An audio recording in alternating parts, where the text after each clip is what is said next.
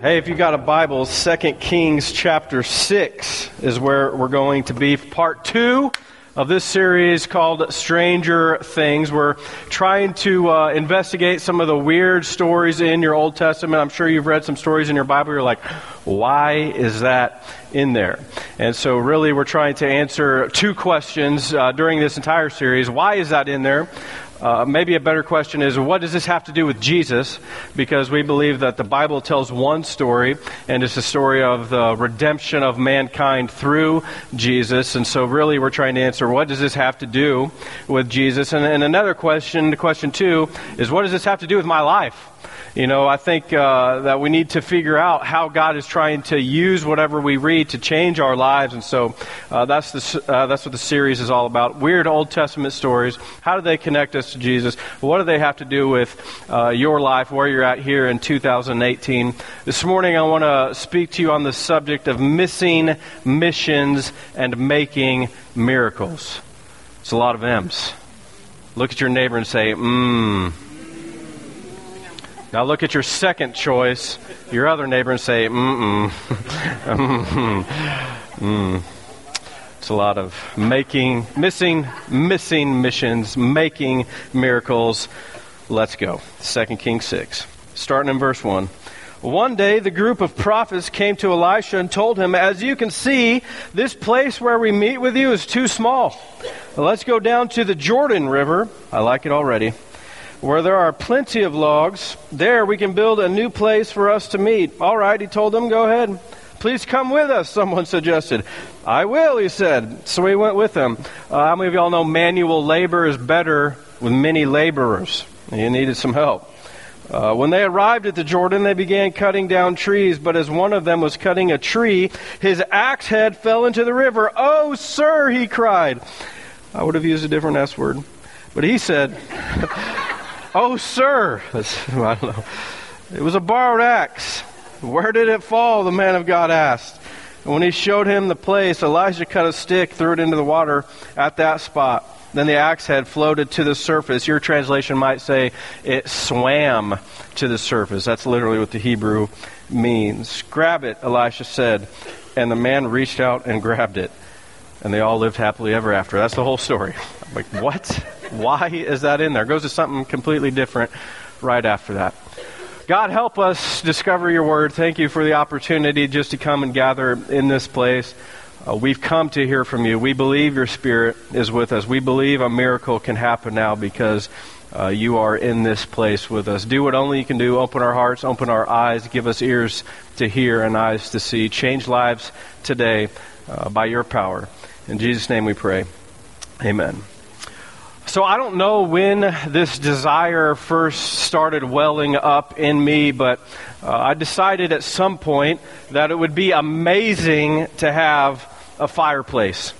I don't know if I saw this on a Christmas card or in a movie somewhere or whatever, because none of my family that I know of has a fireplace. I don't remember ever, being around a fireplace as a kid, but there's just something really amazing about the idea of sitting next to a fireplace and opening up a good book and, sipping on some hot chocolate. Sorry. Freudian slip, hot chocolate. And I've just always thought that would be amazing to have a fireplace. So when Laura and I had the opportunity to move out of our one-bedroom shed that we were renting and kind of make some decisions about what we wanted in a home, I knew that the centerpiece of the home is going to be a fireplace. We had to have a big closet and a fireplace. That's what I needed. I don't know if that makes me a girl or not, but that's what I wanted. And so we were able to do that. The problem with a fireplace, though, is you have to furnish it with firewood, and you have to feed it with firewood. That's not a problem for me. I'm basically, John Bunyan over here, mountain man myself. So, it was no Paul Bunyan either way. John would be the theologian who also chopped firewood, but nonetheless, Paul had the ox, so that was helpful. So we needed some firewood to furnish the fireplace. And I got a hot lead on the firewood. Some farmers were cutting down a hedge, and they said that all I had to do was come load it up. They'd cut it in their appropriate lengths. They just wanted it off their property to make room for a field, and so loaded up the family. We're pioneers. We're homesteaders now, so we went out and got all the firewood, put it at the place, and now I needed an axe. You know what I'm talking about. I don't need a log splitter. I am the log splitter. So went to the hardware store and bought a big, beautiful black axe. Magnificent.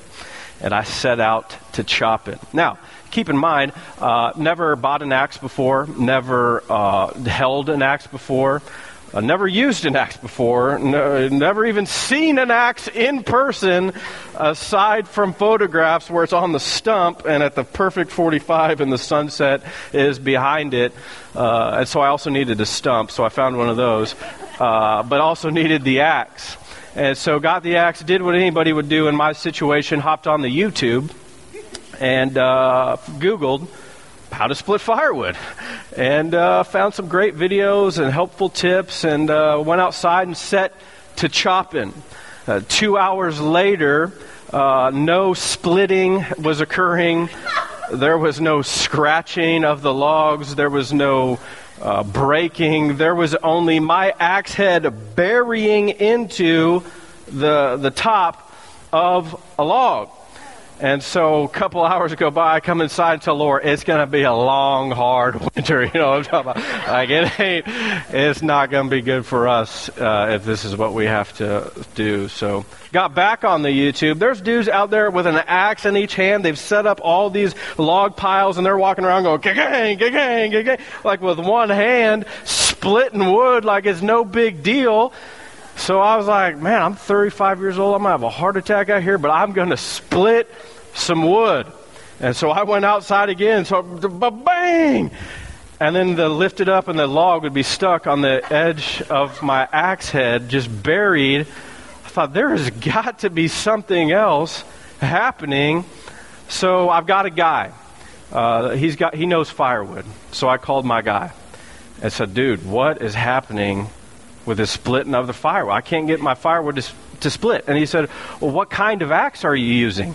I was like, I knew it was a brand issue, right? I mean, I'm always telling Laura, don't buy the cheap stuff. Name brand. Nobody likes the Great Value cream cheese, you know what I'm saying? Like, we do Philadelphia in this household. This is what I knew it was a brand. He's like, no, not the brand, the style. Like a style, it's an axe. I went to the axe store, I got an axe. I didn't know there's multiple styles. It's too much for me to have to figure out. And he said, yeah, different axes do different things. And he's like, what's the style? I said, the sharp pointy style. Is there another style? He said, yes, one axe, get this, one axe is used for chopping wood, and there's a different axe used for splitting wood. And God brought somebody here this morning to tell them, y'all are missing your missions to make a miracle because you're using the wrong tool. You need to use a different kind of axe. And axes, if you didn't know, are used for different purposes. I actually made a list of this when I found out there's a different style of axe. There's pickaxes, fireman axes, tomahawks, hatchets, tactical axes. My personal favorite, a battle axe. That sounds amazing. There's a throwing axe. Apparently, this is a huge deal right now. There's a lot of bars, even in Wichita has a couple of these where you, instead of throwing darts, they have lanes for throwing axes. What could go wrong? Beer and throwing axes. You know what I mean? But it's a big deal now. Bar is a perfect business plan as far as I'm concerned. But there's actually, go check it out. A couple in Wichita, you can go throw axes. I went and did some research and did that myself, but figure out axes. But sometimes an axe is placed in the crop. There's superstitious back in the day that if you put the cutting side up in the field, it would mean no bad weather. You could harvest your crop if you placed an axe cutting side up. Also thought to ward off witches if you buried an axe under your windowsill. So that's helpful information, especially based on last week's message that you need to ward off a witch. An axe under your bed would ensure male offspring. Laura came home the other night. I was like, "Why is there an axe in our room?" I don't know. It's fine. We're married. It's all right. It doesn't matter. But it doesn't. My point here is it doesn't matter the type of axe you own if it's misplaced. It doesn't matter the type of axe you're going to use if the head is broken off. A broken axe does no good. An axe is formed, it's fashioned, it's shaped, it's sharpened for a specific purpose. And what you need to know is that God has formed and fashioned you. He's shaped and sharpened you. He's given you a specific purpose, and your purpose is pointless if it's misplaced. And some of you came to church this morning to figure out, well, what is my purpose? I need a little bit of help with that, and I think what this story is giving to us this morning is to help us discover some purpose. Here's what I want you to jot down if you're taking notes. God will help you find what you didn't mean to lose. God's going to help you find what you didn't mean to lose. I think that's one of the reasons the story is recorded for us. Don't know if you've ever lost something. I've lost pretty much everything. I've lost keys. Turns out they're in my mouth the whole time. I've lost a cell phone. I lost my cell phone this morning. I was listening to it in the car instead of the radio and needed to make a call. And I was like, where's my phone? And no, I had it the whole time. It was playing music. I thought that was the radio. Lost my wallet. The other night at home, lost a kid in the house. I don't know how she was in the closet, so that turned out as a win for us. But I tend to lose some things. At the office, I put the keys in the door so I don't lose them or forget to lock up as I walk out. But one of the other reasons the story is recorded for us is because God cares about what you lose. And God cares about the small details of your life. God did a miracle over a broken axe. And I think it goes to show that God cares about what's happening in your life, even what you would attribute to be something small and meaningless. God cares about those things. And when we put this passage against the backdrop of the entire Bible, remember, we don't want to take anything out of context. We want to know what this passage has to do with the entire Scripture. And one of the things I think this illustrates for us is that when we compare it to the whole Bible, is that God does care, and He wants to help you find what you didn't mean to lose. I'll show you one scripture that kind of helps put this in perspective. It's Revelation 2:4. It reads, "But I have this against you. You have abandoned your first love. You've forsaken your first love. You've walked away from," is another way you can translate, "your first love. You've lost that love and feeling. And we need to get it back. Your proverbial spiritual axe is either dull or it's hung up in the shed. There's something necessary to your life that we often neglect. And God wants to help you discover what that is. And according to this, it's your first love. I would attribute this to your spiritual edge. Some of you have lost your spiritual edge. If you could be honest with yourself right now and think about just where you're at spiritually in your life in general and discovering purpose and talking about living a life of destiny. If you could really be honest with yourself, I think if you're a Christian, you'd wonder, have I lost a little bit of that? Now, some of you would say no, and I would praise God for that. I would thank God and hallelujah to that. Do whatever it is, continue doing that. That keeps your spiritual passion high, because that's what this Christian life is all about. But I think for many of us in this room this morning, we would say, no, I've kind of lost something. I need to discover what it is. I need God to help me find it. I need Him to do a miracle in my life. Some of you maybe would say, I used to have a group of people around me. They would pray for me. They cared for me. We did life together. And with New Anthem, we call these small groups. And we had a small group of people that really encouraged me and cared for me and pushed me towards the things of the Lord. But then I just got busy. And I said I'd get back to it, and I just never have. Some of you maybe would say, I used to serve a church. I used to have the thrill of being used by God and seeing how God was using me to change people's lives. And I used to do that, but then life got busy and I had to start taking the kids on the weekends. And, I said I'd get back to it and I just never have. And now life is just pretty much about me. I'm not serving, really at all. Others of you would say, well, I think my spiritual edge has been lost in prayer. I used to pray all the time and pray and get up early and pray for other people and pray for God to move for His glory in the church and just really get after seeking the face of the Lord. And now, if you're honest, you'd say, I don't really pray that much. Maybe just even at meals, and that's only if somebody's watching, and used to have really intimate fellowship with God, and I've lost that. Others of you might say, well, I used to share my faith. I used to have a lot of friends that didn't know who the Lord was, and I was encouraged by evangelism and helping them discover that, there's more to life than what you're living. And at the workplace, I wasn't afraid to talk about God, or at school, I wasn't afraid to let people know that I was a Christian and show them how God had changed my life. But if, again, you're honest, your axe head has fallen off. You've lost a little bit of your spiritual passion. Some of you, your standards have just eroded. You had these high values. You knew what God asked. You wanted to do these things because it was pleasing to God and it gave you joy. And some maybe friends or whatever, you maybe made some shortcuts. You took some wrong turns, and now you look at your life and you're like, how did I even end up here? I never envisioned that this would be the place that I would end up, and yet here we are. You've lost your spiritual passion, and the only way you can get it back is for God to do a miracle in your life. Again, we call this losing our purpose. We need God to do something on our behalf. The best news I can give you this morning is God is ready, willing, and able to move on your behalf. Do you believe that this morning? That's why I came to church, because I believe that God can do something. God cares about your life. He cares about how you're living. He cares about getting to know Him better and living in this relationship. And God wants to help you discover and find what you didn't mean to lose.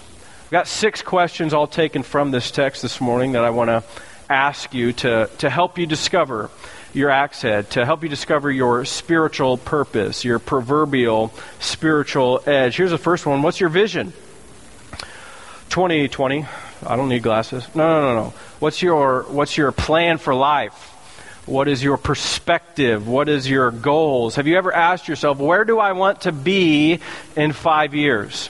This is vision. Elisha had a vision. Elisha knew that he wanted to train the next generation of spiritual leaders, and he actually started a couple different schools. There's one in Gilgal, there's one in Bethel, there's this one that we read about here in Jericho. And Elisha had a vision for his schools. He wanted his schools to grow. We know just from life experience that healthy things grow. It's why our church should always be growing, because healthy things grow. But that's a different message. Nonetheless, Elisha had a vision for his people. Elisha had a vision for his school. I like that Moses talks about this in Deuteronomy. He writes, "But watch out, be careful never to forget what you yourself have seen." This vision that you've seen of God rescuing His people, of God moving on the people's behalf. Do not let these memories escape from your mind as long as you live. And be sure to pass them on to your children and grandchildren. I would say that if we want long-term change, we've got to change our short-term vision. If you got to start planning for the future. You got to start making decisions based on what tomorrow's going to hold, instead of just what you want when you want it. Too many people are making decisions for today with no real regard for the implications of their future. I'll say that again because if I see some of you wanting to write it down because it was really good. Nobody said amen. But if you want long-term change, we have to change our short-term vision. That's what you need to realize moving forward. If you want to change your perspective, if you want to get God's proverbial spiritual edge back into your life, you've got to change how you're living today, because you're laying a foundation for tomorrow. I wrote this quote down. Helen Keller said, "The only thing worse than being blind is having sight but not vision." Ooh, right? She would know too. So, got to change your vision. Number 2, how do you measure success? Well, once you get this vision, to kind of help discover it, you've got to decide, well, how do I measure success? Retire early, that's most people's version of success. I want to make money. I want to retire early. I'm going to die happy. That's how I would define success. It's not how God would define success at all. But many people are unhappy in life because they're discovering that this, making money and retiring early is not quite the best thing in life. Other people are just living to work this job to make this money, but they have no real passion for what it is they're doing. And a lot of it has to do with businesses. Harvard Business Review found that most businesses' number one objective in defining success is profitability. They want to make a profit. Number 2 is customer satisfaction, and number 3 is employees. Well, no wonder employees are disgruntled in their job. If you're placing profits and customer satisfaction over their well-being, I wouldn't want to work in that job either. And so we need to discover how God defines success. And Jesus actually wrote it down or had somebody write it down for him in John 13. He wrote, "A new command I give you, love one another as I have loved you. So you must love one another. By this love, they're going to know that you're my disciples, only if you love one another." God defines success as L-O-V-E. S-U-C-C-E-S-S, that's the way we spell success. Ain't the way how God spells success. It's L-O-V-E. You've got to start loving your neighbor as yourself. It's not about making money. It's not about retiring early. I'll talk about that in just a second. But it's about discovering love for God, love for other people. This is how we define success. How do you live your life so that you can love God more fully and serve His people more fully as well? Which is actually what Elisha did. Elisha said, I'll go help you guys. You know what? He didn't have to do that. He was the owner of the school.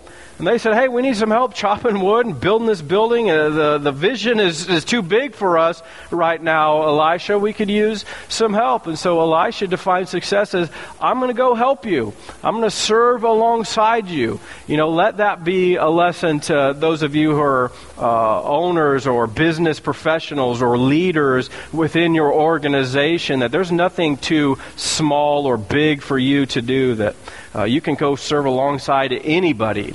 Elisha, again, he didn't have to do that. He owned the school. He had 2 other schools that he had to serve. But he said, no, I want to help you. I care for you. I care about our long-term success. This is going to be good for us in the long run. I'm going to help you. Question 3, how do we turn our vision into a success? How do we make this vision that we are trying to discover, how do we turn this into a success? I like that it was about working hard. It was about chopping wood, stringing it up, piecing it together. This is how they defined success and making a vision. It was about labor. It was about working hard. I think too often people think this Christian life is just all about the cerebral and thinking and praying and hearing a message and just having these butterflies about God because God is showing up and getting goose pimples or feathers or whatever. I don't know what they call it, goose dots. I don't know. But that's what people think of when they think of this Christian life, that it's just going to be this amazing high-top experience. And what Jesus tells us sometimes is, no. Sometimes you got to work. Sometimes you got to labor. Sometimes you just got to get after it in a physical capacity. Paul records this in 2 Thessalonians 3. We were not idle when we were with you, nor did we eat anyone's food without paying for it. On the contrary, we worked night and day, laboring and toiling, so that we would not be a burden to any of you. We did this not because we do not have the right to such help, but in order to offer ourselves as a model for you to imitate. For even when we were with you, we gave you this rule: the one who is unwilling to work shall not eat. Right? I'm nervous for the young people. In my experience of working with some young folks, there's a few of them that I've encountered as my shop and things like that, coaching, and they don't want to work hard. They feel like they should have things handed to them. They feel entitled to a lot of things. This came out in a survey recently of people under age 35, so younger than me. They were asked, at what age should you retire? The number one answer, Steve Harvey, 56. That's what young people think now. I need to retire at 56. I'm going to work from 22. I'm going to get that VP job right out of college because that's what I went to school for. They're going to pay me 6 figures up front. I'm going to retire at 56. That's most young people's version of how life should go. So if I could just chat with the young people for a second. Pastor you maybe a little bit. The foundation you're laying right now is what your future home's going to be built on. And if you're laying a foundation on something not produced with hard work, then your future is going to be very grim and bleak and a miserable failure. You need to put the foundation up in a good spot, start working hard, not expecting things to be handed to you. You need a firm foundation. You know, a lot of you are toying around with things. See, the reason you should remain sexually pure, and the reason you should want to work hard, and the reason you should keep the commands of God is because this is what leads you to fullness of life. You know, these boundaries that God has developed are for your benefit. They're not for God's. God does not need boundaries because He can't do anything wrong. You can. And so He's set up these boundaries for you. And just like when we built our basement and we poured the foundation, we had these forms that kept the concrete in. This is what the rules in the Bible are all about. These are the forms for you to lay a solid foundation that you can build your future house on. There's decisions you're making right now that are going to have drastic implications on your life in the future. And you're going to have difficult conversations with your spouse about some things that maybe you weren't too proud of. You're going to have difficult conversations with maybe your employer because there was that felony, back in the day. And that's not who you are anymore. Well, you need to start paying attention to your life right now. Amen, old people. You see what I'm saying? This is what you need to do. You need to make your vision a success, and it's not all about retiring early. I heard it said, average is okay if you're not destined for greatness. And what you need to know is everybody in this room is destined for greatness. How do you say that? Because you're a child of God. You're made in His image. He's got a plan and a purpose for your life. And so you need to grab a hold of this idea that you've got something great in your future. And you need to start working hard to get towards it.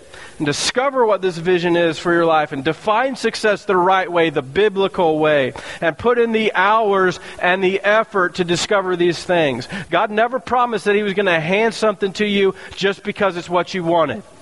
The Bible makes it clear that you need to start working hard. And you might have to, you live in the one-bedroom house for a little while, and you might have to share the Shasta Coke because you can't afford the real stuff. You know what I'm saying? When you first get married, that was Laura and I's story. We couldn't buy the real stuff. You got to buy the cheap stuff for a little while. And its entitlement thing is really a really dangerous issue that I'm seeing. But turn the vision into success. Question number 4, because you ask, well, Pastor, I'm not seeing this. it's because you weren't prepared for the setback. That's what we see in the scripture is you've got to be prepared in life for some setbacks. God said life's going to be simple. It's not going to be easy. It's simple because all you got to do is trust in Him for salvation of your soul. But it's not easy because we have real enemies, you, the world, and the devil, that are working and waging this war against you to try and convince you that God's way is not the best way. A lot of times you make that decision for yourself. Sometimes the world pressures you to make it, and other times it's our enemy, the devil. But what we need to realize is that there are some setbacks in life. This man broke his axe. He was working hard. He was doing what he needed to do. He was living for God. How many of you all know that sometimes our enemy, the devil, when you're living for God, wages war because he hates the things of God? Moses lost his temper with the people in the wilderness. David, tripped out on this dude named Nabal and nearly killed him. There's times here at church where I'm just like, God, you remember we're on your team, right? Like, why is all of this stuff, going wrong when we're trying to serve you and help people meet you? But sometimes that's just life. There's setbacks. And what you need to know is sometimes a setback is just God's set up for your future. When you've defined success and you're working towards that and you're staying on the right path, sometimes these setbacks are just God's set up. And some of you are missing your opportunity because you didn't realize that there's going to be some setbacks in life. And what you need to know is that, yes, there are. Did you know that there are 59 commands in the New Testament attached with the words one another? So serve one another, give to one another, bless one another. All these times, 59 times in the New Testament. What's ironic about that is what's not commanded with one another, like pressure one another, criticize one another, marginalize one another, exclude one another. Some of you have lost your spiritual edge because you've been performing the wrong one another's. And you're not doing what God's asked you to do, and it's caused a setback in your life. Galatians 6:10 records this: therefore, whenever we have the opportunity, we should do good to everyone, especially those in the family of faith. God's not going to help you find what you didn't mean to lose if you're not willing to participate in what He gave His life to establish, the family of God, the church. That's why I'm so passionate about you discovering your purpose and serving, not because I want something from you, because I want something for you. I don't want you to stop doing what you're doing. I want to teach you how to make a ministry out of it so you can serve the Lord. But you got to understand again that there's going to be some setbacks in this. But again, not every setback is satanic in source. You need to know that this man broke his axe head, but he was out there chopping wood, doing what he was supposed to do, and it just broke. Deuteronomy records that when an axe head breaks, there's like some rules you can follow because it broke so much. You need to know that the devil's not always the one that's out there trying to get you. I ran out of gas this morning. Darn devil made me get it running. No, that's not what happened. You just ran out of gas. The devil made my cell phone battery die. No, you just forgot to charge your cell phone. Simple, not easy. There's setbacks, which is why point number 5, who do we turn to for help? Jesus. Yes, the answer is always Jesus, but there's more to it than that. We got to turn to somebody for help. This man broke his axe. There's a setback. He had to make restitution. Exodus 22 tells us that if you borrow something and break it, you've got to make restitution. Side note, it's a good learning point for you. Anytime you borrow something, you should treat that better than how you would treat your own stuff. And if you break something, you should, buy the person a new one. If you borrow somebody's car, you should fill it up with gas. Unless they're your parents, that's just part of being a parent. Wanted to make sure I said that because I borrowed my dad's truck the other day and didn't fill it up with diesel because diesel's like $3 a gallon. I'm like, I can't be doing that. He's got it. old man money, so he's got to figure that. I'm a preacher, man. Come on, So who are you going to turn to for help? Man broke his axe. He knew Elisha could help. Went to Elisha for help.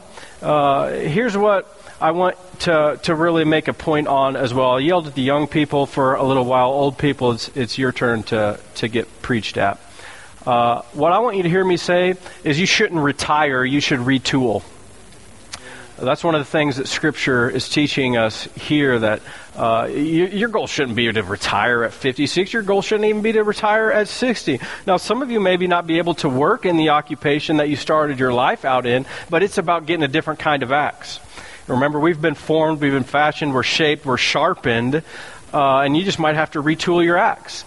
The Bible doesn't ever say anything about retirement. It's not prohibited, but it's not promoted either. Now, one of the people that I know I could turn to for help in any given situation, if anything went wrong in life, I know I could pick up the phone and call this one guy. He's retired. So I'm not anti-retirement, but he didn't hang it up. You know what I'm saying? That's what I'm anti taking the axe out to the shed and being like, you know what, my work here is done. No. There's a lot of young people who need to be pastored and shaped and molded. And, there's things that your experience can't teach unless you went through the experience. You tracking with that? There's some things God has allowed you to go through, so people like me, you could tell us, you don't have to go through that. Here's where that road leads. You need to be finding young people. I'm so nervous for our world today and the number of fatherless homes. I found crazy statistics. I'm not going to take the time to share them right now, just about what happens without a dad. But some of you older men, you need to get involved in some young people's life. You need to teach them how to chop wood. Y'all hear? You need to teach them how to put a hook on a fishing line. You need to teach them how to skin a deer and cook at home and do the dishes and the laundry and serve their wife, right? And she should be a well-watered vine. In women, you need to be coming alongside the wife and teaching how to respect her husband, and that there's nothing wrong with developing a home full of love where you love your kids and you love your spouse, and you might not have to work outside the home, and that's okay, and you're going to live a life of modesty for a little while. There's nothing wrong with that. And you should be serving in your local church, older people, and helping out in the nursery, or serving donuts, or opening doors, or whatever it is. That's what I mean by retooling. You're not retiring, you're retooling. You're getting involved, you're changing people's lives. People need to hear the good news, the love of God, that He's there to help them and come alongside them. He wants to change their life, and you're an example of that. You've been married 60 years. How in the world did you do it? That's what we need to hear. You raised teenagers. How did you not, kill them? We need to know those types of things. I read a story this week. There's a barber in New York City, works full-time. He's 107. Cuts hair noon to 8, every day except Sunday. What? Still drives himself, still cooks, everything. 107! That's ridiculous. Hope I'm still alive at 70. You know what I'm saying? 107. Who are you going to turn to for help? You need to answer that question. You lost your spiritual edge. Who are the saints in the service today that you can go to for some help? The prophets knew who to go to. Elisha was their help. Question number 6. Can you let go of your broken past for your new future? Man had a broken axe. God did a miracle. Caused the axe head to swim up. Iron's very expensive in that day. This poor dude's a college kid living on ramen noodles and cinnamon toast crunch all day, every day. And he couldn't afford this. And he had a very bleak future ahead of him. He knew to go to help. This was a setback. He knew he needed to go to somebody for help. Elisha could help. And God performed a miracle for Elisha, but the trick was he had to drop the old axe handle to reach out and grab the new one. Can you let go of your broken past to reach out and grab the new future God is offering to you? Too many people are clinging on to what's happened in their past, and God is saying, I want to change that if you'll just let go of it and reach out towards your new future. We're all broken people. God's offering us a new life. Many of you are thinking, where did it go? Where did my life go? It's the same question this man asked. If we read the story, it's the axe head breaks off, it falls in the water. Y'all ever lost something in water before? It tends to make a ripple, right?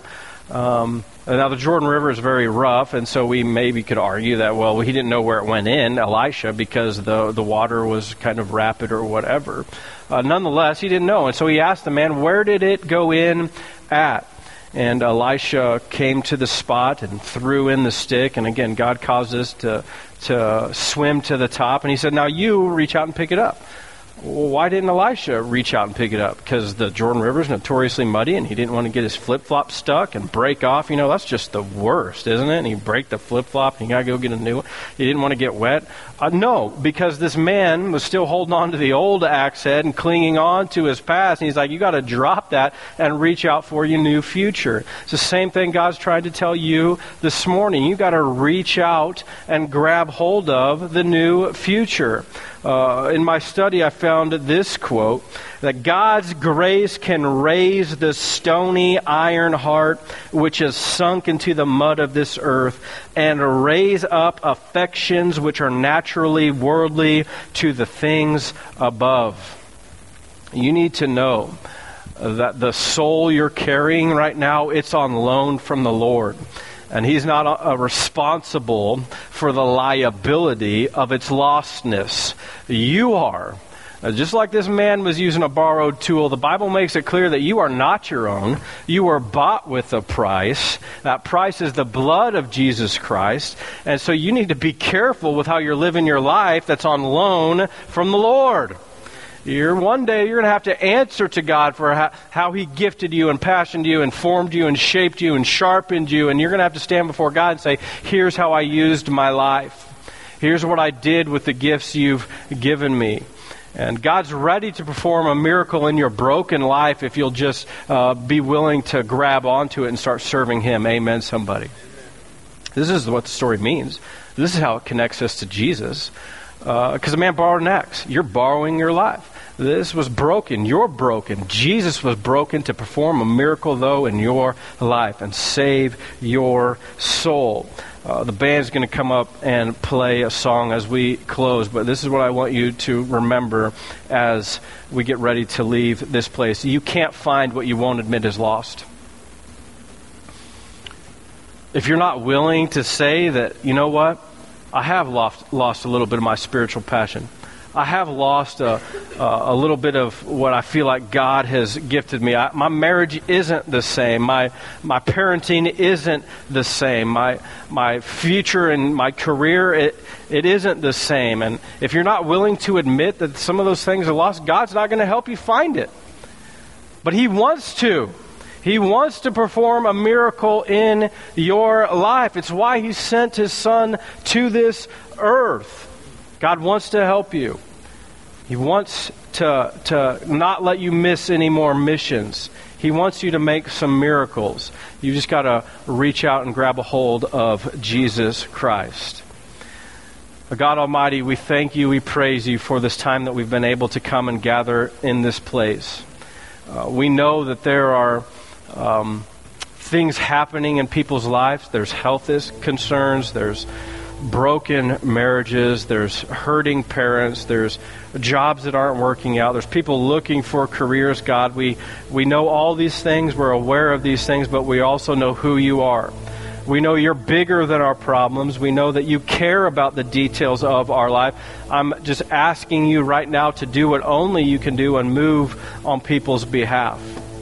Don't let them miss any more opportunities to make miracles in other people's lives. Those people that are spiritually, passionate right now, God, just give them eyes to see the people that are hurting, even in this room. Help them pray over them, care for them, love them. God, help us know that there are setbacks, but you can do amazing things even in our down times.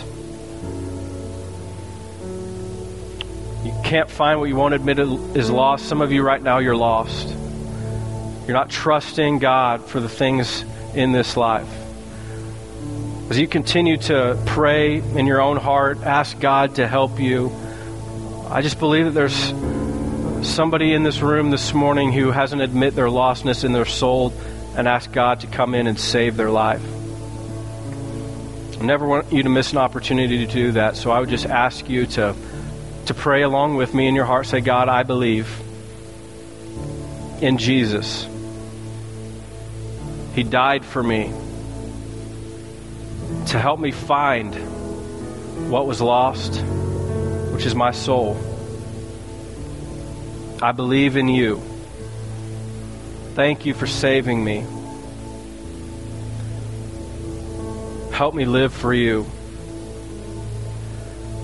God, awaken every heart in this room right now. Help them praise your name because you're worth it.